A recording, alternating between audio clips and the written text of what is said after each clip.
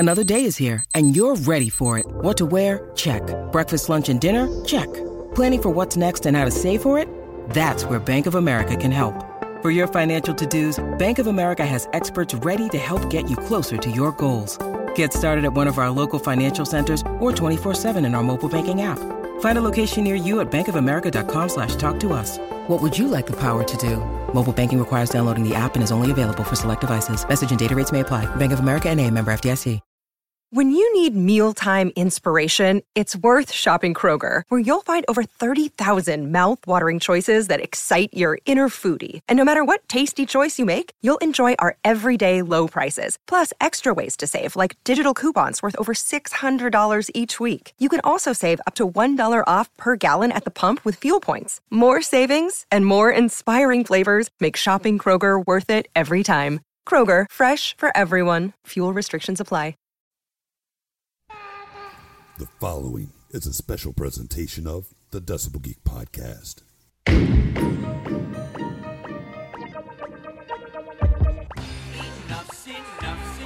Enough.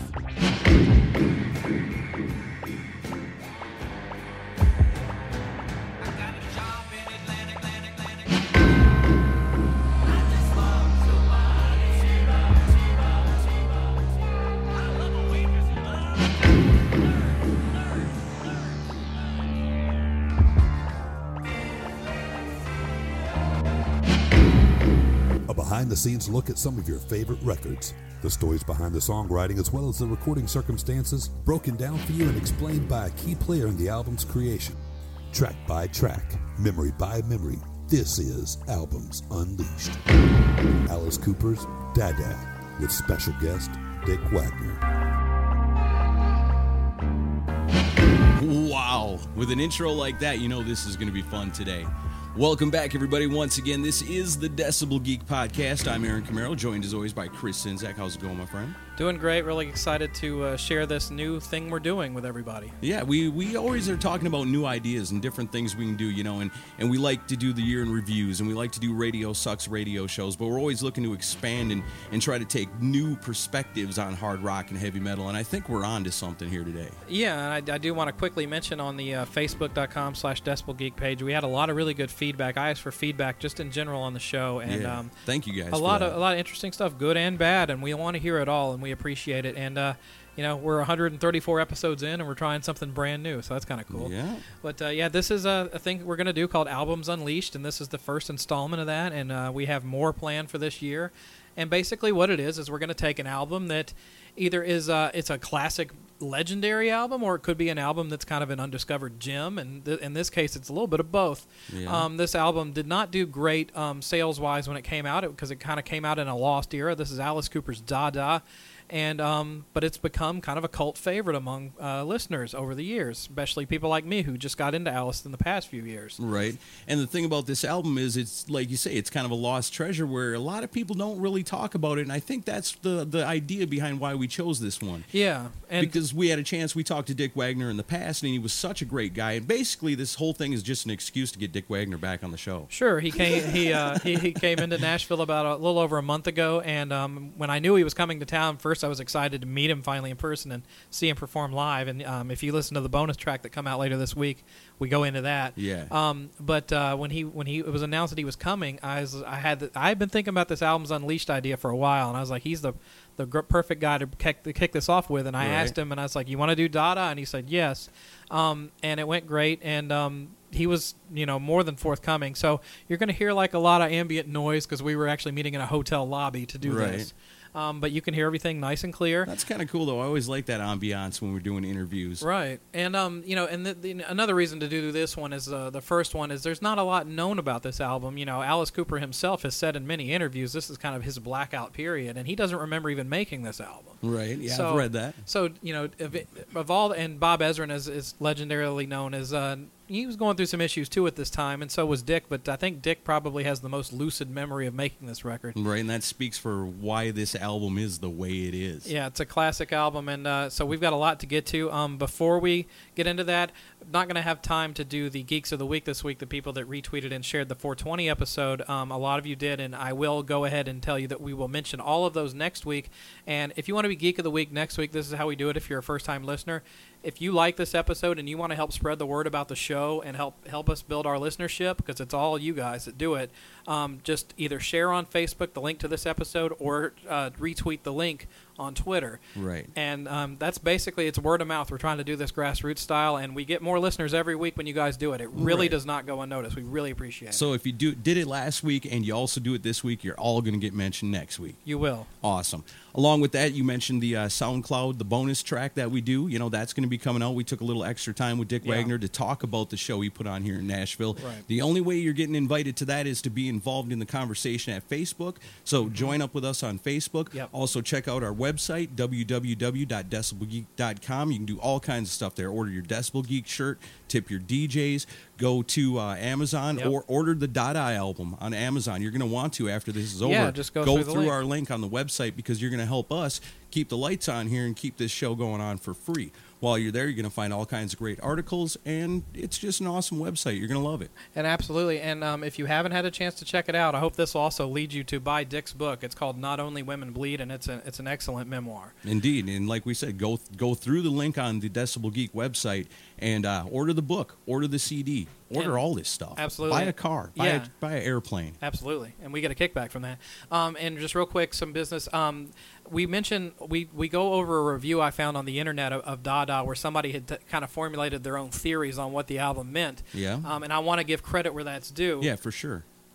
It was written on a site called ultimate-guitar.com, and I'll put the link in the show notes, but it was just written by a person with the username MadPaperboy89. And you can tell by this article, and the reason why we used it is because this guy is a true passionate Alice Cooper fan. Yeah, and it was written all the way back in January 2008. So if you are the person that wrote this, get in touch with us, because we want to give you full credit, because it's a really interesting theory, and you'll enjoy Dick's reactions to the theories. Yeah. So as will everybody else. Links to all of this stuff, how you can order a T-shirt, all that stuff. So we got a lot to get to. So let's get to our talk with Dick Wagner. This is Dada, Albums Unleashed. Let's do it. I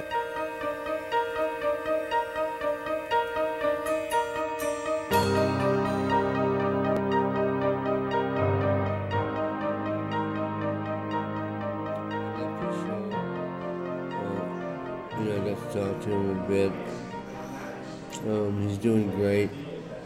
I don't know if he even remembers the Dada album, because it was done under such strange circumstances. Yeah, that's why we wanted to talk to you about this, because you're basically the principal songwriter on this album. I am, and I play guitar and bass. Okay, and so kind of take us back to how this album got going, because from what I remember reading, Alice was in Arizona and was really not interested in doing an album at the time. And you had to didn't Ezrin basically send you down there to get him to come up to Toronto for this? That's right. That's right. So he was supposed to make one more album for Warner Brothers. And so it was the last album for Warner Brothers, and he was not going. He and Ezrin were having a kind of a fallout about whether he would record in Toronto or whether they would come down to Phoenix and record down there. Yeah. Bob wanted him to be in Toronto. Bob didn't want to leave his family and his surroundings. Alice didn't want to leave his family and his surroundings. There was no material written yet, and so they were at a crossroads there, and Warner Brothers needed one more album. So Bob called me up and he said, look, will you go to Phoenix and try to get Alice to write and get him to commit to coming to Toronto to record? Mm-hmm. And I said, all right, I'll do it. I think I was living in, I forget where I was living at the time. Might have been New York, I'm not sure, but I went to Phoenix and went to Alice's house. I stayed there with him, and every day I'd bring out the guitar, the keyboard, and I'd start writing. And I started coming up with titles, and I started thinking about, this is his last Warner Brothers album, so let's have a character called Formerly Woman. So that's where that comes Yeah. from. That's the When you said that to me earlier, formerly rang a bell Warner like that. Brothers. Right, because he's Yeah. about to be done with them. So this is going to be an album about leaving Warner Brothers, in some way. Right. So I came up with this title and a couple of other titles from this album and started writing songs. And Alice wasn't doing anything. I mean, he was just, I don't know if he was like immobile at the time or really seriously not interested, but he finally came out of vegetation and came into the living room where I was writing and started writing with me. And so the songs started to roll out, and we created a few songs. In the meantime, Alice's manager came up with $90,000 from someone, from Warner Brothers maybe, I don't know, but to entice Alice to go ahead and make this record. Yeah. So he got the money, I got him starting writing songs, and together he and I went to Toronto. And it was the wintertime in Toronto. It's unpleasant in the wintertime in Toronto. Especially coming from Arizona. Yeah, Yeah, it's a shock. Exactly. Coming up, laying by the pool and Right. all that. So we go to Toronto and we rent this 2-bedroom suite. I think it was in the Hilton Hotel. So he had one room and I had another, and there was a living room in between where we could get together and do a little bit of writing. So we would write a song and then the next day record it. But we were really getting drunk every night. I mean, just drinking all this vodka. So both of you were pretty excessive on the drinking at that Man, point. I'm telling you, I wasn't. I'm not a drinker at all. I still don't drink. Uh-huh. But I was trying to go along with the program here. Yeah. Yeah. Keep him happy and keep him writing. And it was working. So was he very temperamental at this point, like as far No. as getting him to work on things? No, not at all. He's always very, very cool about that. Because he likes to write too. Yeah. And that was the first time that Alice and I spent time really talking about his life, my life, like becoming really closer friends. Mm-hmm. Yeah. Through a lot of revelations, which I won't go into here, but we got to know each other much more. We're always very successful at writing because it just comes so naturally. And we think alike and we have the same kind of humor. And so we got a bunch of songs finished, recorded. We go down the next day, go to the studio, record. We'd finish. We'd go back to the hotel and go down to the dining lounge area where we'd have dinner. And then usually every night we'd go over to the piano and I'd play piano and he and I would sing, some of the hits or whatever we would think of to entertain all the people in the lounge. So the people in the lounge had no idea No. that they were in what they were in for when they were hanging out in there. No. Was there a lot of people there that had no idea who you guys even were? Oh, no, I think pretty much everybody knows Alice Cooper. I mean, his Yeah. face is very recognizable. Right. They don't know me from Adam, but they're learning to. Yeah. So we'd go play the piano and sing. It was great. People responded. They loved it. We'd do that. We'd drink. We'd sing. We'd play. Then we'd go upstairs to the suite and write. Mm-hmm. And it was working. The album was working. At this diner, there were these two waitresses. One a tall, blonde, beautiful blonde. One a tall redhead, beautiful redhead. And they wore these black dresses that were slid up the side all the way up to their ass. And they would wait on us. They were very lovely. One night, we're back at the hotel upstairs, and we were going to write a song about these two girls. So the concept, Scarlett and Sheba, Right. came up. The blonde was Sheba and Scarlett was the redhead. So we were writing the song, we wrote the song, and then it was time to drink heavily and then go to bed. So at 10 o'clock in the morning, there's a knock on the door of the suite. And I heard the knocking, and I got out, went to the front door, opened it up, and here were the two girls standing there. It was 10 o'clock in the morning. Each one of them holding a piece of black forest cake. And they said, "Do you want a piece?" There's some temptation for And you. I'm going like, there's a double entendre there. Yeah. So I said, come on in. And Alice come out of his room and sat the girls down and said, listen, we wrote a song about you. You're immortalized. Colin wants to hold me, wearing just a red velvet hat. She was in the shadows, waiting for a turn and back.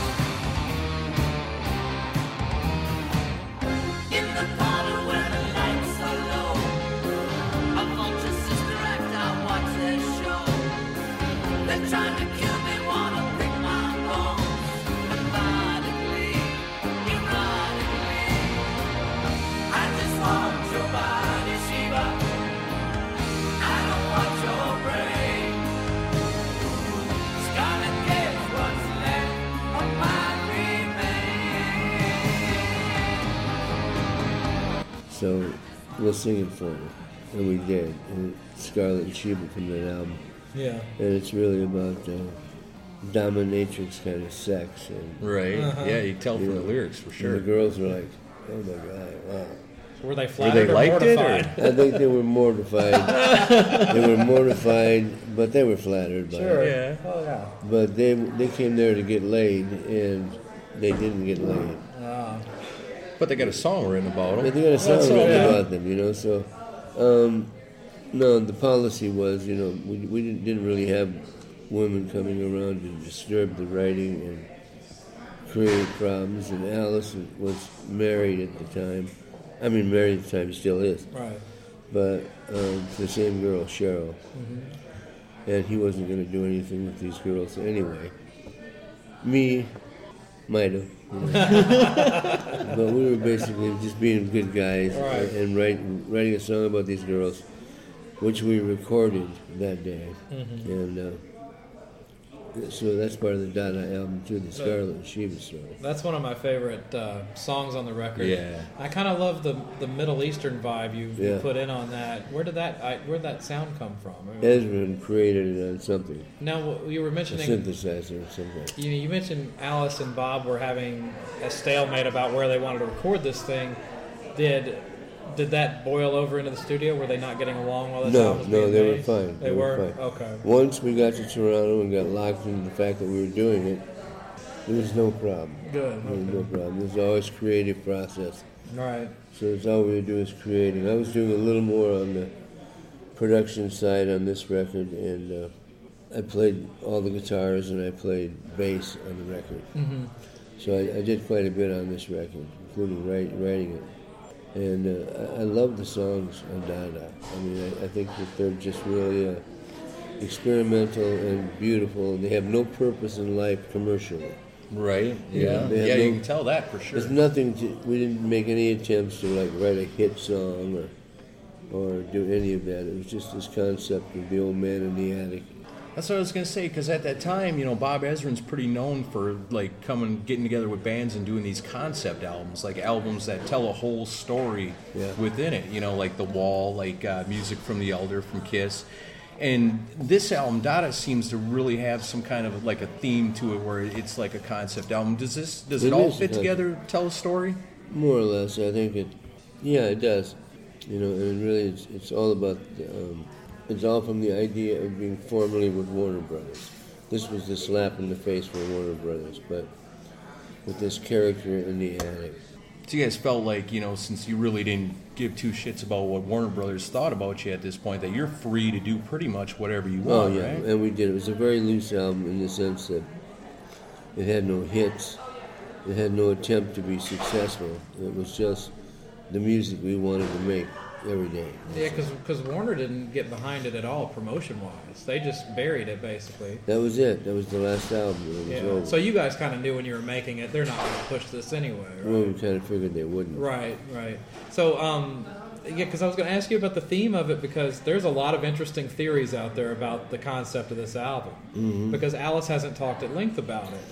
And there's What are the theories? there's one I brought. This guy wrote a very long thing about what he thought each song meant, and I'm not going to read the entire thing verbatim. Let me read it.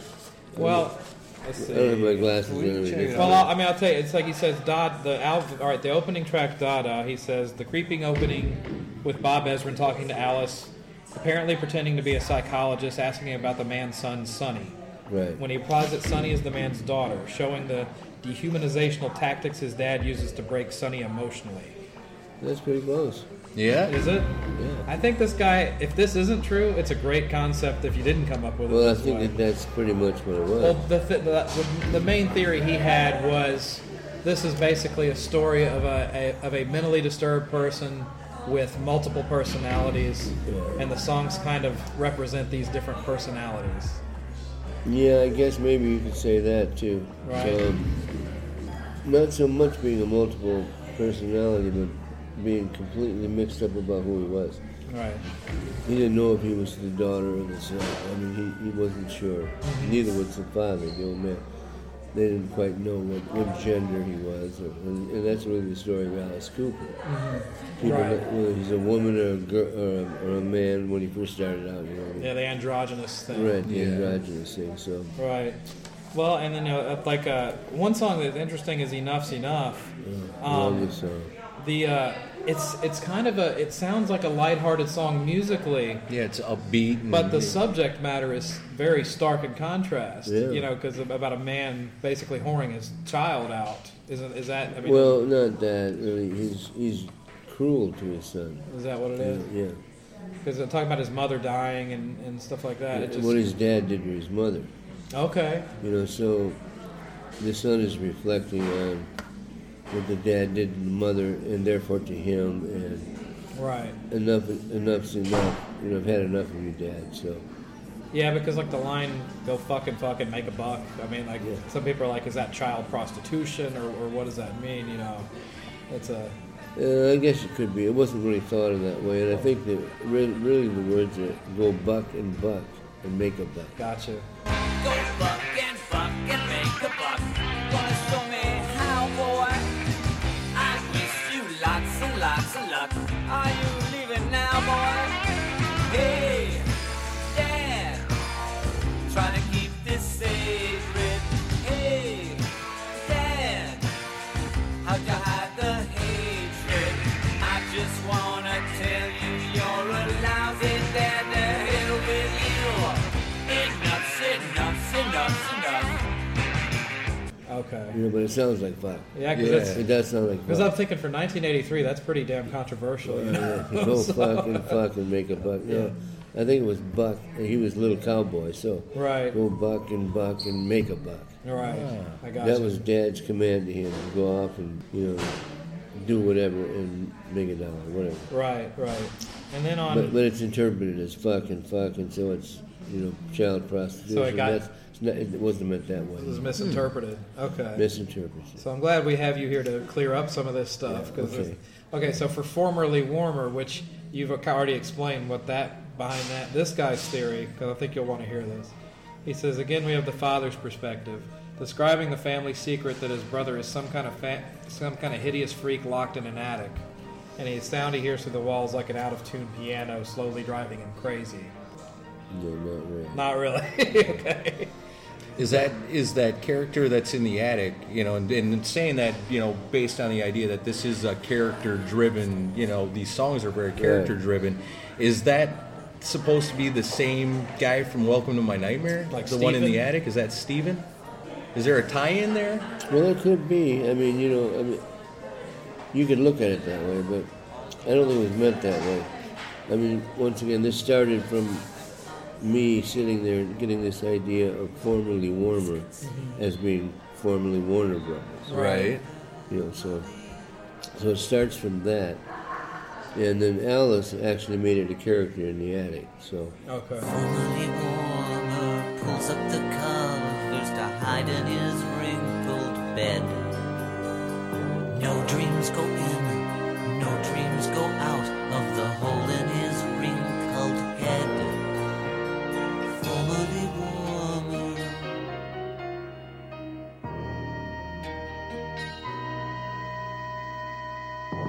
when I first started writing it, I had no idea it was going to be a character in the attic. It was just a song title to get the whole thing rolling. So I mean, you hear it in the interaction between Bob and Alice on the introduction. You know, the psychiatrist talking to the guy, and he has no idea who he is, whether his son is a male or female. He's seriously whacked. Right. Because like you said, you know, he says, you know, I have a son. No, you don't. You know, like that. You have a daughter. Yeah. No. So this is the guy in the attic, and he's obviously a musician. He plays this old piano thing. He has a hole in his head for some reason. I forget what that's about. Yeah. And, well, you mentioned on the opening track, I gotta say, I didn't hear this album when I was a child when this came out. Good thing. Good thing you didn't. And it's a good thing I didn't, because that's one of the scariest sounding things, is that opening track. And what is causing that ricochet sound on that song, with that the reverberating sound, that like the slamming sound on what did you guys do to make that sound? You know, I don't remember how that happened. I mean, was that something Ezrin had pretty much put together? Yeah, it's Ezrin's thing, probably. Yeah. And that's his daughter doing the dada. Yeah. Yeah. Uh-huh. That's it. He loves to get his kids involved in his albums. He always does. Yeah. You know, to me, that's very self-indulgent, but Bob, you did a great job. Right. Yeah. Well, for people that don't know, what is it like to work on an album with him? It's a mixed blessing. I mean, I love the guy. He's a great producer. We've had our conflicts, but at the same time, you know, we've shared a great history. And he calls me the guy he's most called upon musician during the 70s and 80s. Absolutely. And that's true. And he relied on me for a lot of things, right, from arranging to songwriting to guitar playing to just being in general part of the direction of where things went. He's very, what would you call it, dominant in the studio. He wants everything under his control. Right.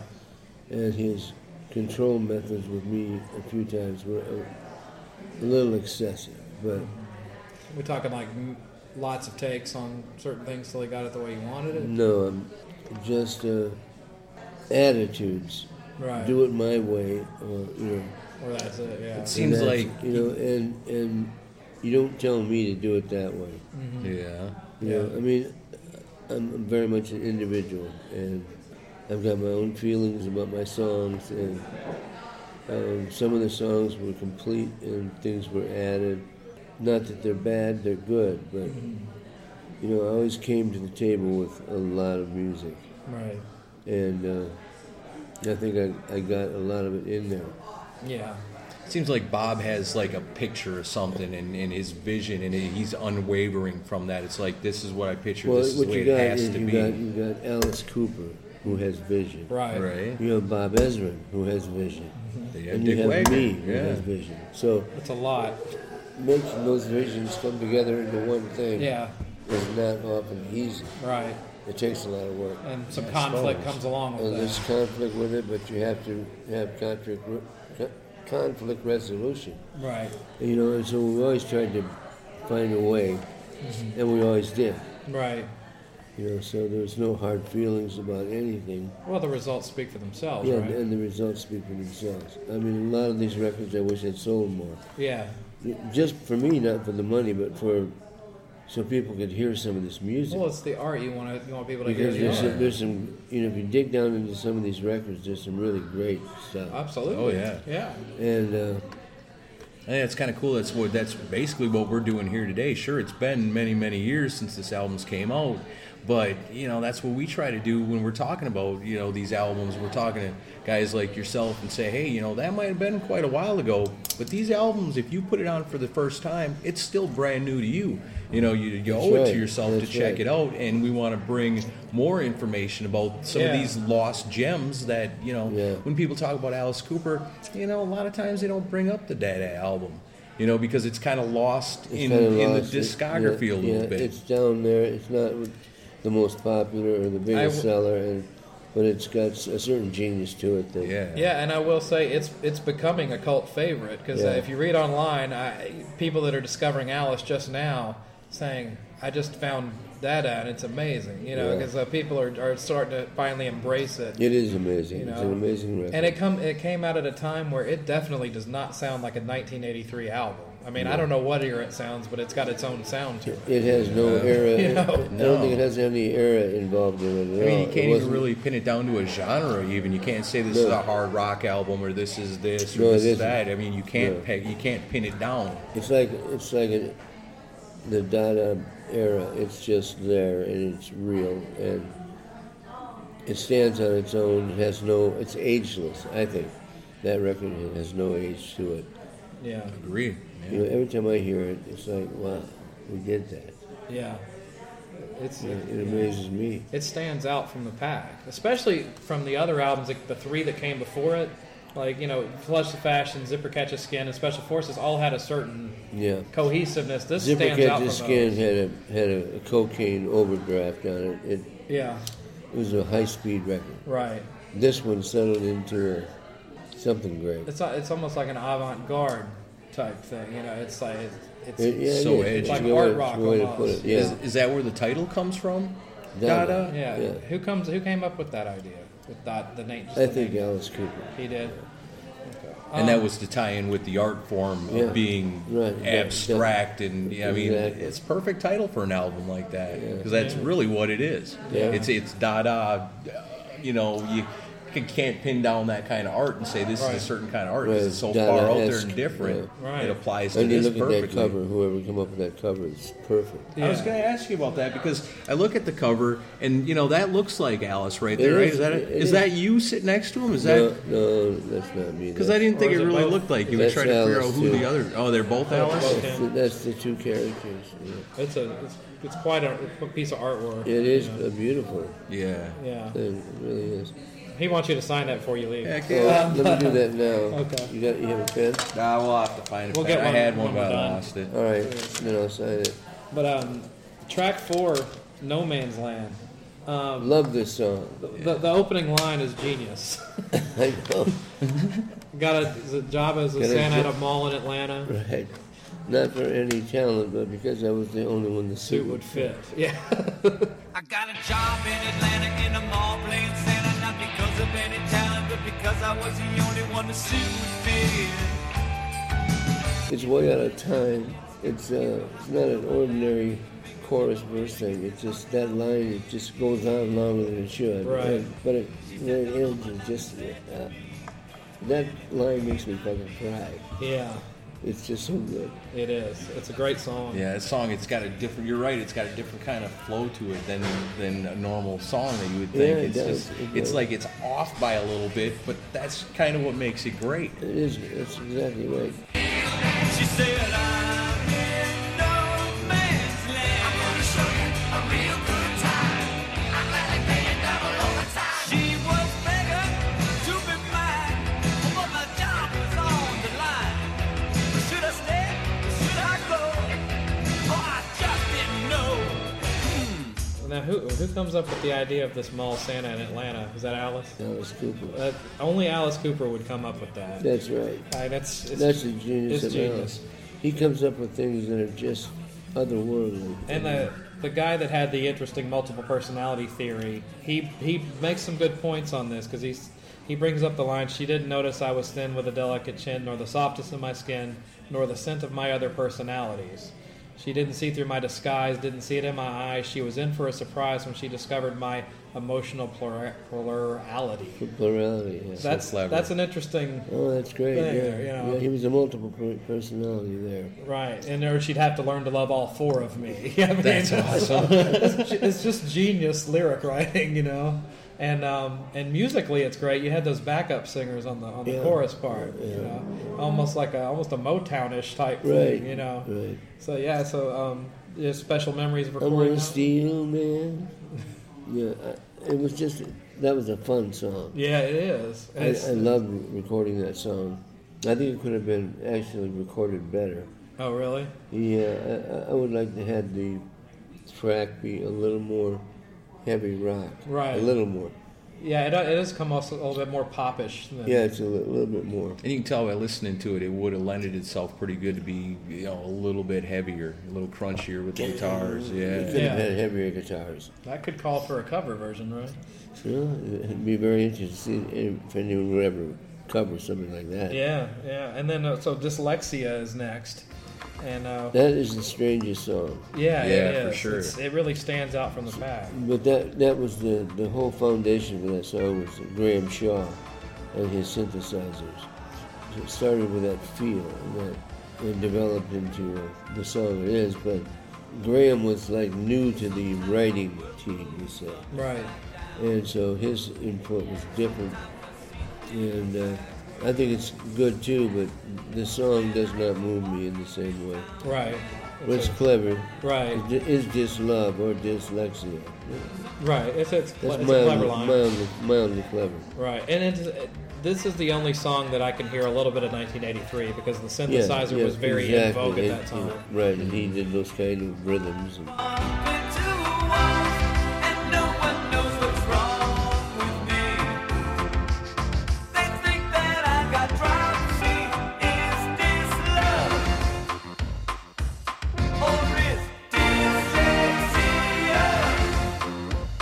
But this is a very self-contained album because it's basically you, Bob, Alice, and then this guy chiming in a little bit. Right. But you guys were the main people running this show. right. So maybe that's why it has such such a interesting sound because there's not too many cooks in the kitchen on this one. Right. You know.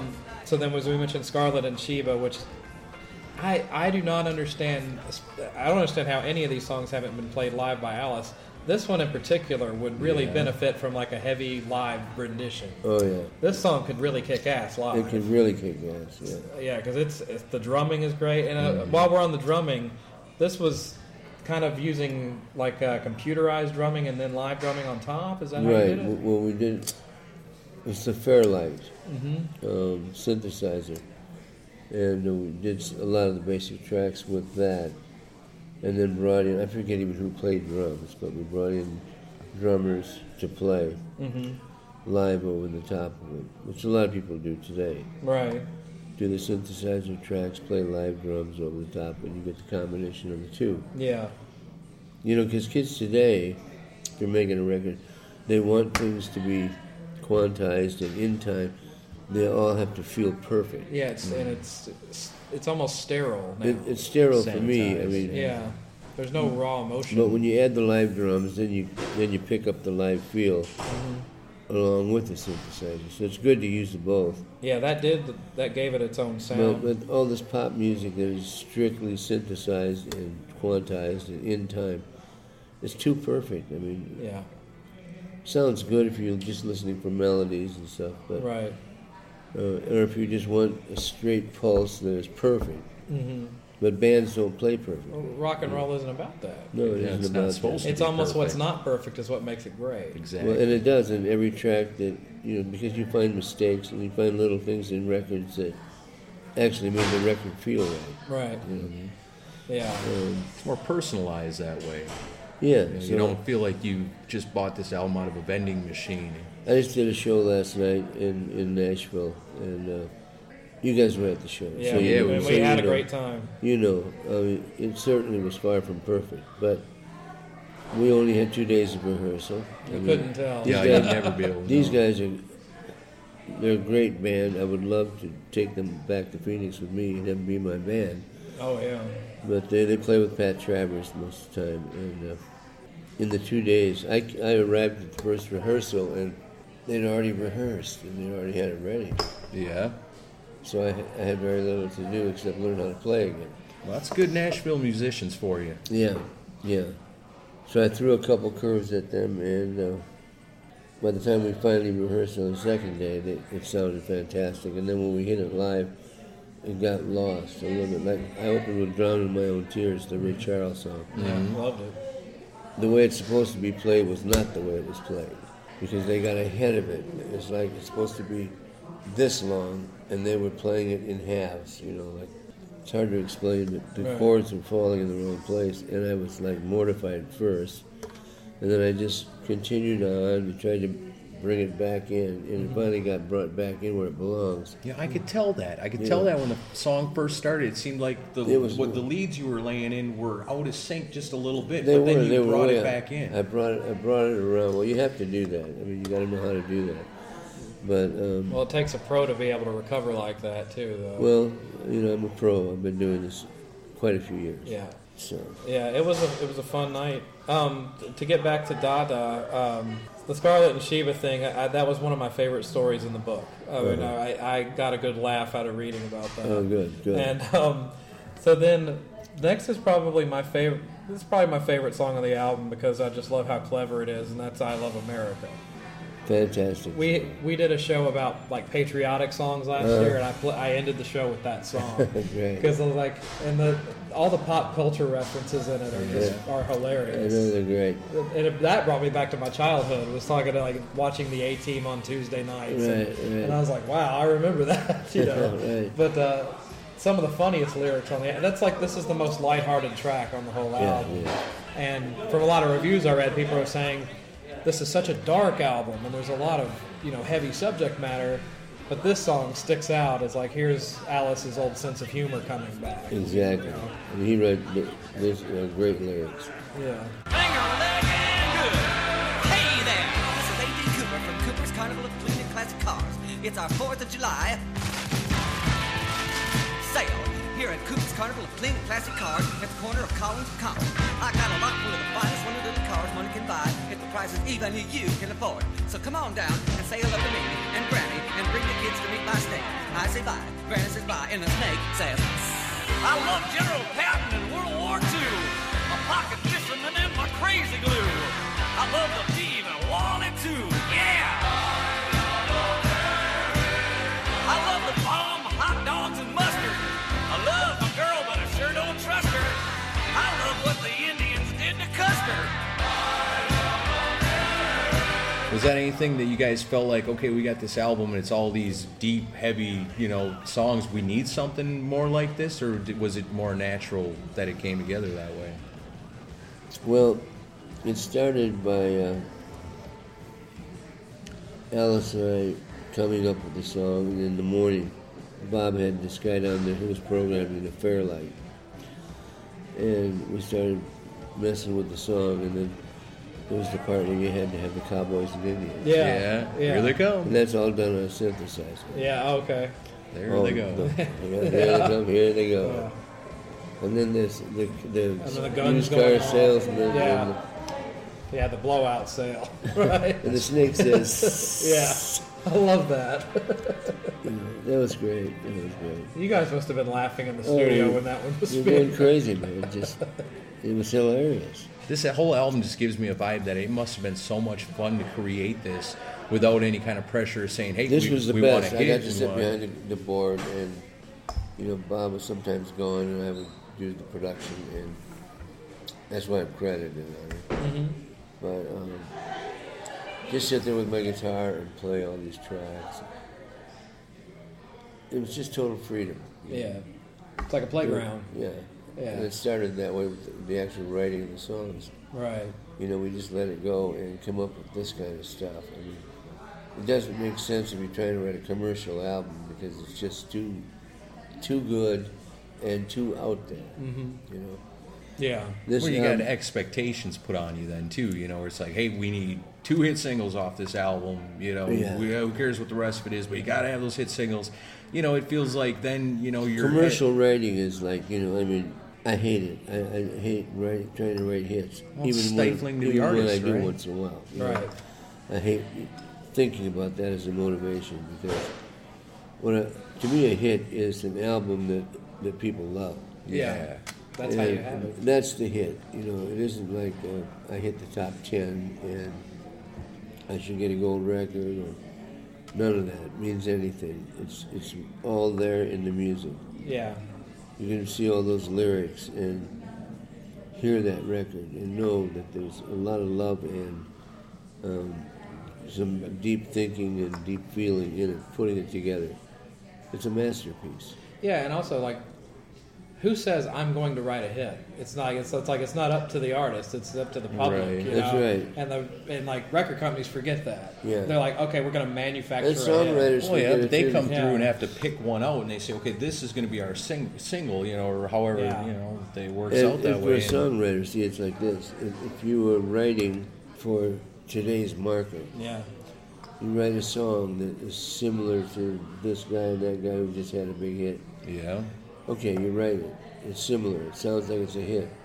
You get it recorded, you put it out. By the time you do, it's a year later. Right. Yeah. And the trend has changed. It's over. So you're too Yeah. far behind No, the so game. if you're ever writing for the current market, you're always writing for the wrong purpose. Yeah. You have to write for you. Mm-hmm. What turns you on as an artist, what brings out your artwork. You know? Right. You have to be able to do that and forget about the current market and let the market come to you. Right. But this album is almost a passion project because it's It like, feels like it, doesn't let's it? just get Yeah. together and write what we want to write and screw the record company. We don't That's need it. right. Right. So, what's going on with Fresh Blood? What's the story behind this song? Well, it is about a vampire, you know, Okay. a vampire with a beat. Yeah. Yeah. You know, I mean, Prakash came in on this one and played bass, and I didn't play bass on this song, but he did. And Yeah. that amazing bass line, and that whole feel is, it's me and Ezra really writing that feel. I thought the guitars I played on it were really perfect, just a light Fender sound, just not trying to amaze anybody with anything, just something really simple in and out of there. Mm-hmm. And then a little Beatles on that finger picking thing from one of the Beatles songs. I didn't pick up on that. Yeah, I can see what you're saying.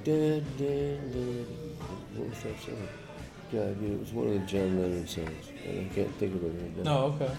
But I did that kind of guitar part in there. And I thought that was really cool. And the rest of it, the guitar was real, kind of ethereal but funky. The moonlit streets for somebody that's right. Fresh blood, a sanguinary feast is all he's living for, and he craves it more and more. Showgirls, businessmen in suits in the midnight rain. If they walk alone, are never seen again. So that was like the overall production feel for that song, to have that kind of feel. And then Alice made up the vampires. Right. The guy that had the whole theory on what the concept Yeah. was, he's saying that there's some of these songs are because his theory on Scarlet and Sheba was Sonny finds two girls that are willing, has sex with them, then kills them, and filled with lyrics about bondage, and then Fresh Blood he says here's another murder song, except on a larger scale, detailing the hunger for blood and the ruthlessness and randomness of victims. So he's making it out like a serial killer with multiple personalities is what the album is about. I suppose. Huh? I suppose it could be. But I guess See, this is what's great about albums. Yeah, like an album like you this, can make it what you especially, want it to be. that's I it. mean. Exactly, and yeah. something What does it mean to That's you? a good thought process. I think that's, It's an interesting idea. yeah. I mean, you can take it that way and interpret it that way. Because ultimately anybody can do that with any song, because you know what the artist may have written or had in mind when he created the song, or the team created the song, may not necessarily reflect that way exactly to the listener, because every listener is an individual person with different perspectives on things, so it means a million different things to a million different people. Yeah, that can be true. Unless, of course, you do a Britney Spears tune. Then it doesn't mean nothing Then to it means anyone. nothing to anyone. Exactly. Ooh, baby. Yeah, I mean, I love these interpretations from fans You're going to love the next one. who take the time to actually look into this and feel something from it. See, that's got to be about as flattering as it gets. That say somebody took this Fantastic. and They took looked the time to so do that. far And they wrote a into whole it. book on it. Yeah, this guy wrote a long thing. And So what's next? okay, the last song on the album, Pass the Gun Around. Love it. This is his interpretation. He says, here's our climatic ending, in which comes a point of realization for Sonny. He sobers up and wakes up in a hotel room surrounded by the dead bodies of his killing spree. He wants to kill himself and let everyone that made him what he was get their shot at him. Pass the gun around, give everyone a shot, give everyone a shot. Throw me in the local river, let me float away. Pass the gun around.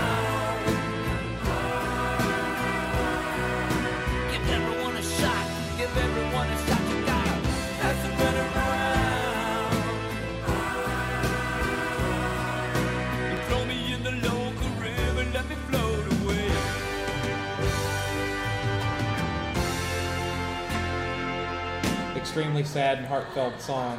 As mentioned, and then he says, "I mentioned above, Alice's fight for his life are really present in these lyrics, and you sympathize with him." Right. Well, you do it with the alcoholism. You do. As amazing as this song is, musically and lyrically, this is a heartbreaking song to listen to when you think of what he was going through at that time. Because this album pretty much sent him into rehab. He was killing himself on alcohol. Right. Did he realize it? I mean, or was he well, just having a good time? It was finally brought. I mean, he wasn't having a good time. He was having a bad time, and he was desperately drunk. And he had this guy Landy, the guy that treated Brian Wilson, the psychiatrist, traveling with him and feeding him pills, and he was drinking. He had pills and he was drinking it. He was working with Alice? Yeah, he was. I didn't know We that. went to Australia, and I had to call Shep and say, "You got to get this guy out here, man. He's feeding Alice pills." Just trying to keep him sober to go on stage it was almost impossible, and so he was desperate. You know, and they finally got him to go into rehab, and of course his life is completely changed now. Oh, yeah. He's totally straight. Yeah, he's doing great. And he's doing great. He's doing better than ever. And this song, Past the Gun, that's exactly what it was. It was a cry out about dying from alcoholism. Yeah, so this song is basically him realizing how bad shape he was in. Yeah. Was this written near the end of the time you guys were doing the record? Yeah. Yeah. So things were coming to a head when this was made. Yeah, I think that was the culmination of his real, because he and I were talking every night, about his alcoholism and how he was being treated by management and other people, and we really got into some in-depth conversations. So Right. I will not repeat, but that song came out at the end of it. So this was almost therapeutic for him to I think. work through a lot of things. I think so. So it's an interesting album in that regard too, because who knows? I mean, going through this process with you and all working these things out in his head could have been what saved him and got him to go into rehab and get cleaned up. Might have. Because especially if he had the wrong influences around him, steering him the wrong way. Well, he'd already been in rehab a couple of times. He'd at been this in point, rehab, right? but he, because of going to Toronto and he didn't want to go, he started drinking. So the old And habits he had just came stopped back. drinking for a little while. And he immediately started drinking. Right.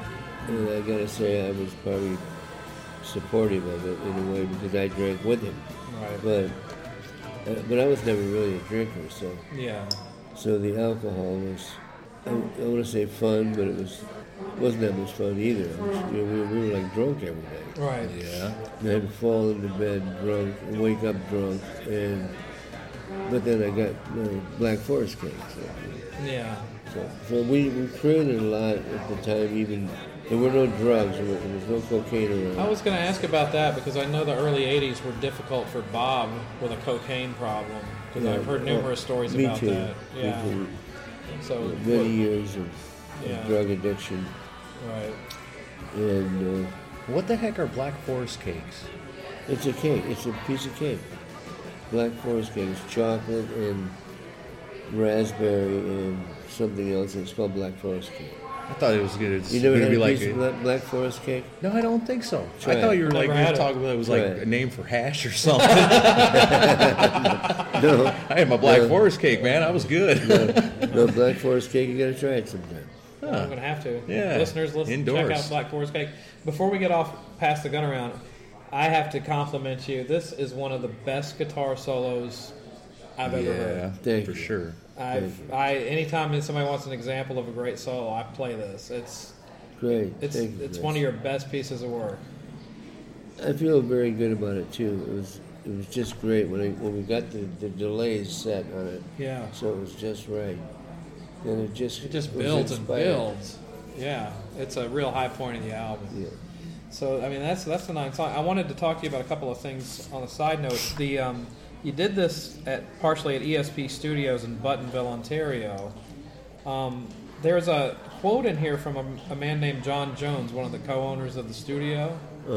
And I don't know if you've heard this or not, but let me just read you the quote. He says, "I was a co-owner along with D. Long of the band Klaatu of ESP Studios in Buttonville. Alice was with us for over a month in the early 80s, and he and I spent many hours together hoping Bob would stay busy in the studio rather than come out to the front of the old barn and tear Alice's head off for not having a lyric ready that Bob liked. And he says many pages of very cool words were crumpled up and thrown in the bin. And he says it was It was an insane time with many hours of grueling programming of the Fairlight CMI. And he says that as it turned out, when the album was delivered to WB, they were not expecting them to record an album. They thought Bob and Alice would just take the budget, and that would conclude the years of recording that he did with formerly Warner Brothers. Right. So, and then he said, Alice, Bob, and Dick were our first real clients in ESP Studio. They gave us credibility in the Toronto music business, as well as teaching us all a million lessons in music recording and especially Alice life. I haven't seen him since 1981 or so. When I lived in England, I tried to call him a number of times but never got through. In my career in D's, we never forget the role the three mad superstars played in our ever-evolving musical lives. So you made an impact, that's for sure. I thought that was a nice quote from That is fantastic. Yeah, so... Wow. That was great. Yeah, and then an interesting credit on the album is special thanks to Judge Joseph A. Wapner. So was People's Court on quite a bit during People's this time? Court, Alice, it made everybody has to stand when Judge Wapner was walking. Seriously? Because he was always watching it, and if you were sitting there with him, everybody had to stand. Wow. Dun, dun, dun, dun, dun. I mean, his involvement in television programs is like that. I mean, Is he pretty obsessive about stuff like obsessive about stuff like Yeah. that. That's funny, though. Yeah, but funny. You know. that? Yeah. So, did Judge Wapner ever send a thank you card or anything? I don't know. Well, Get out of jail free card, ain't it? yeah, but So when this album, I mean, it's wrapped up, it's done. You turn it over to Warner Brothers. You know, they're not going to do anything with it. Was there any thoughts or even plans of maybe touring on this? No, never a mention of it, no. So once this is wrapped up, then where does everybody go? I mean, Alice, he goes back to rehab one more time? And is that how? He did eventually go back to rehab, yeah. yeah, He left to Toronto, went back to Phoenix, drinking, right. and then they had to turn him around again. I forget whether we went to Australia after that, or I know we went to Australia when I was working on Mark Farner's album in Toronto. Was producing his first solo album. I got a call. They wanted me to go to Australia with Alice, and I said I can't leave here. I'm finishing this project. So Shep called me up and he said, I'll make you a deal you can't refuse. And he gave me like an astronomical amount of money per day. Right. And I had only 2 days left on the mixes of Mark, so I hurried as fast as I could, 24 hours a day, working on that album to finish it. I finished it at 8 o'clock in the morning. I went to the airport and flew 40 hours to Perth, Australia, to join them. Was this for Because Alice shows? said he would not do this to her unless I was there. So you guys were still able, I mean, Dada wasn't a big hit in the United States, but it got some good attention in the UK. Was it getting good attention in Australia too? Is that why you guys were able to? I don't know, but we went for a tour there. We took Nightmare there again. Yeah, so you guys didn't play nothing off the Dada album? No, in nothing's Australia. ever been We played. never live. played anything live off Dada.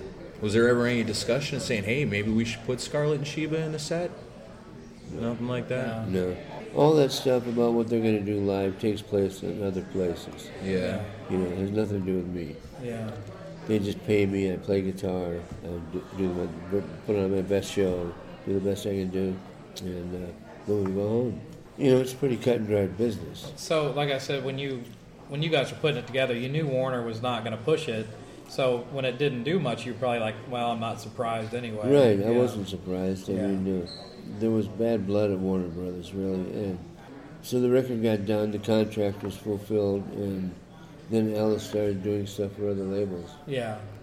And did you stay in contact with him after that? I'm still in contact. Oh, I know you are now, but like during that comeback Because period. was this your first, last full album with Alice? I think for a this was while? the last one. Yeah. I'm trying to remember the sequence, but do you know the sequence? This was the last full one you did with him, That yeah. was the last Yeah. full one. And then you came back to help work on Brutal Planet.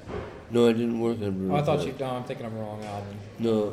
Or was no. it? No, you did Hey Stupid. You did Hey Stupid and Might as Well Be on Mars. That's a great Yeah. song. Yeah, that is a good song. That started out, I wrote that that melody and the first couple of verses as another whole song that I had written. I wrote it back in the early 80s. Oh, really? I wrote that piece of music, the melody and everything for it. Mm-hmm. And then I brought it to Alice, and we turned it into Might As Well Be a Moment. Well, that's why when I first heard it, I was like, okay, this sounds like old school Alice on an album that sounded more new school, because it stood out. Yeah. When I heard it, I was like, this sounds like the classic Well, it's one of our stuff. best songs. Yeah, Yeah, it because is. that album really does have a contemporary feel for the types of metal bands that were out at that time. right? Yeah. Except for that song. That song sounds stands out. like it would fit in more around this era than it did at what was Yeah. going on at that time. It's a great melody. Yeah. Yeah, I wrote that whole opening, taxi driver swerving lane to lane. Mm-hmm. It was a part of another song that I wrote for a girlfriend that was giving me a hard time. Oh, okay. But Do you find that works when your girlfriend's giving you a hard time? You oh, write her yeah. a song, she gets Fuck off your yes, case I write. No, I just write good songs when when you're pissed. I'm either pissed or despondent. One or the Yeah. other. It does bring out it good depends. stuff. Sometimes they break your heart, you write great songs. Sometimes they fuck around on you, you write great songs. Right. Yeah. Sometimes they piss you off and you write great songs. So my relationship with females is it varies a little, Sometimes Right. sometimes I love them and I write great love songs. Sometimes I fucking hate them. And I still write a great song because Yeah. Just in a different way. I like the one you did last night about messing around with another man's woman. yeah, that's a good Put your blues. dick in the dirt. That was fantastic. So to wrap things up, it seems like Dada is a particularly special album to you. It is. Yeah. It's very special to me. It was not my favorite. I think it is my favorite Alice Cooper album. Yeah. Nightmare also. I mean, you gotta Right. love the thing that launches Sure. your whole career, basically. Right. I love Go to Hell too. I think that's a good record. Yeah, I Yeah. like that one a lot. What else did I do with him? I did From the Inside. that is a classic. Yeah. That I would say you could actually, honestly, put on the Beatles' Abbey Road and play that right after it, and you'd have the same aura. Right. It's that good. It really is that good. Absolutely. That was with David Foster and me and Alice, and who else is writing with us? Bernie Taupin. Bernie Taupin. Yeah. Yeah. There's a. Like How You Gonna yeah. See Me Now? That song, for instance. Right. I was at the piano. Bernie and Alice walk in with this lyric from the inside, and I just sat there and just read those lyrics, and that was it. It was written like in 10 minutes. Yeah. It just is such a natural song, Wow. and I knew that was a hit as soon as I was done. It's like, wow, this is the song.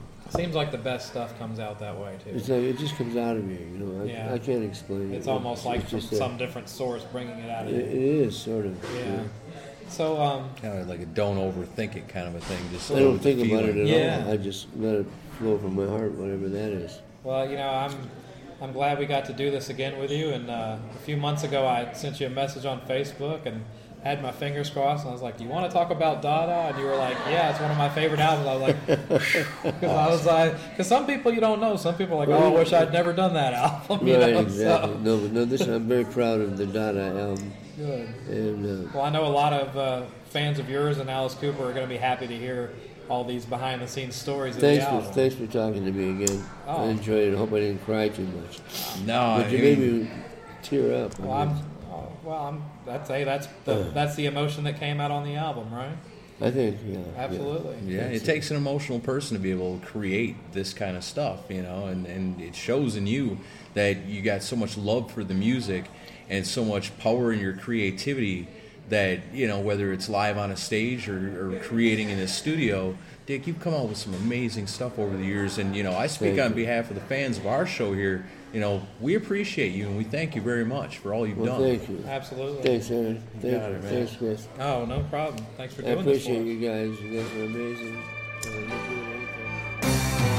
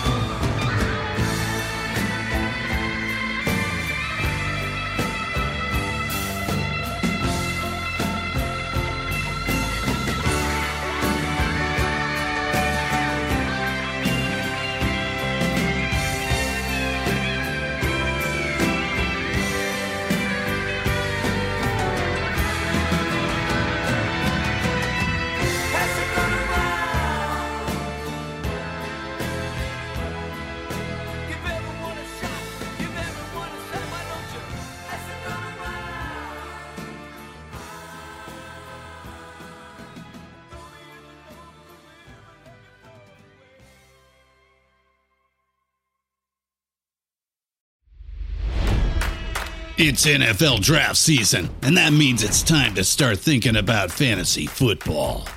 FantasyPoints.com features industry-leading experts and prognosticators using proprietary hand-charted data to help you score more fantasy points. FantasyPoints.com is the place to go for whatever kind of fantasy football you play. Whether you play fantasy football, daily fantasy sports, or do a little bit of everything, Fantasy Points has the meticulously researched content to guide you to victory.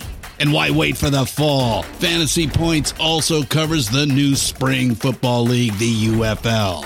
Join the guru, John Hansen, Scott Barrett, Joe Dolan, and other massive names in the fantasy football universe with an exclusive offer. Use code Pantheon for 15% off any Fantasy Points package, including the all-in package, with access to every article, tool, and data nugget that Fantasy Points has to offer. That's FantasyPoints.com and code Pantheon for 15% off at Fantasy Points. FantasyPoints.com, code Pantheon. Score more fantasy points.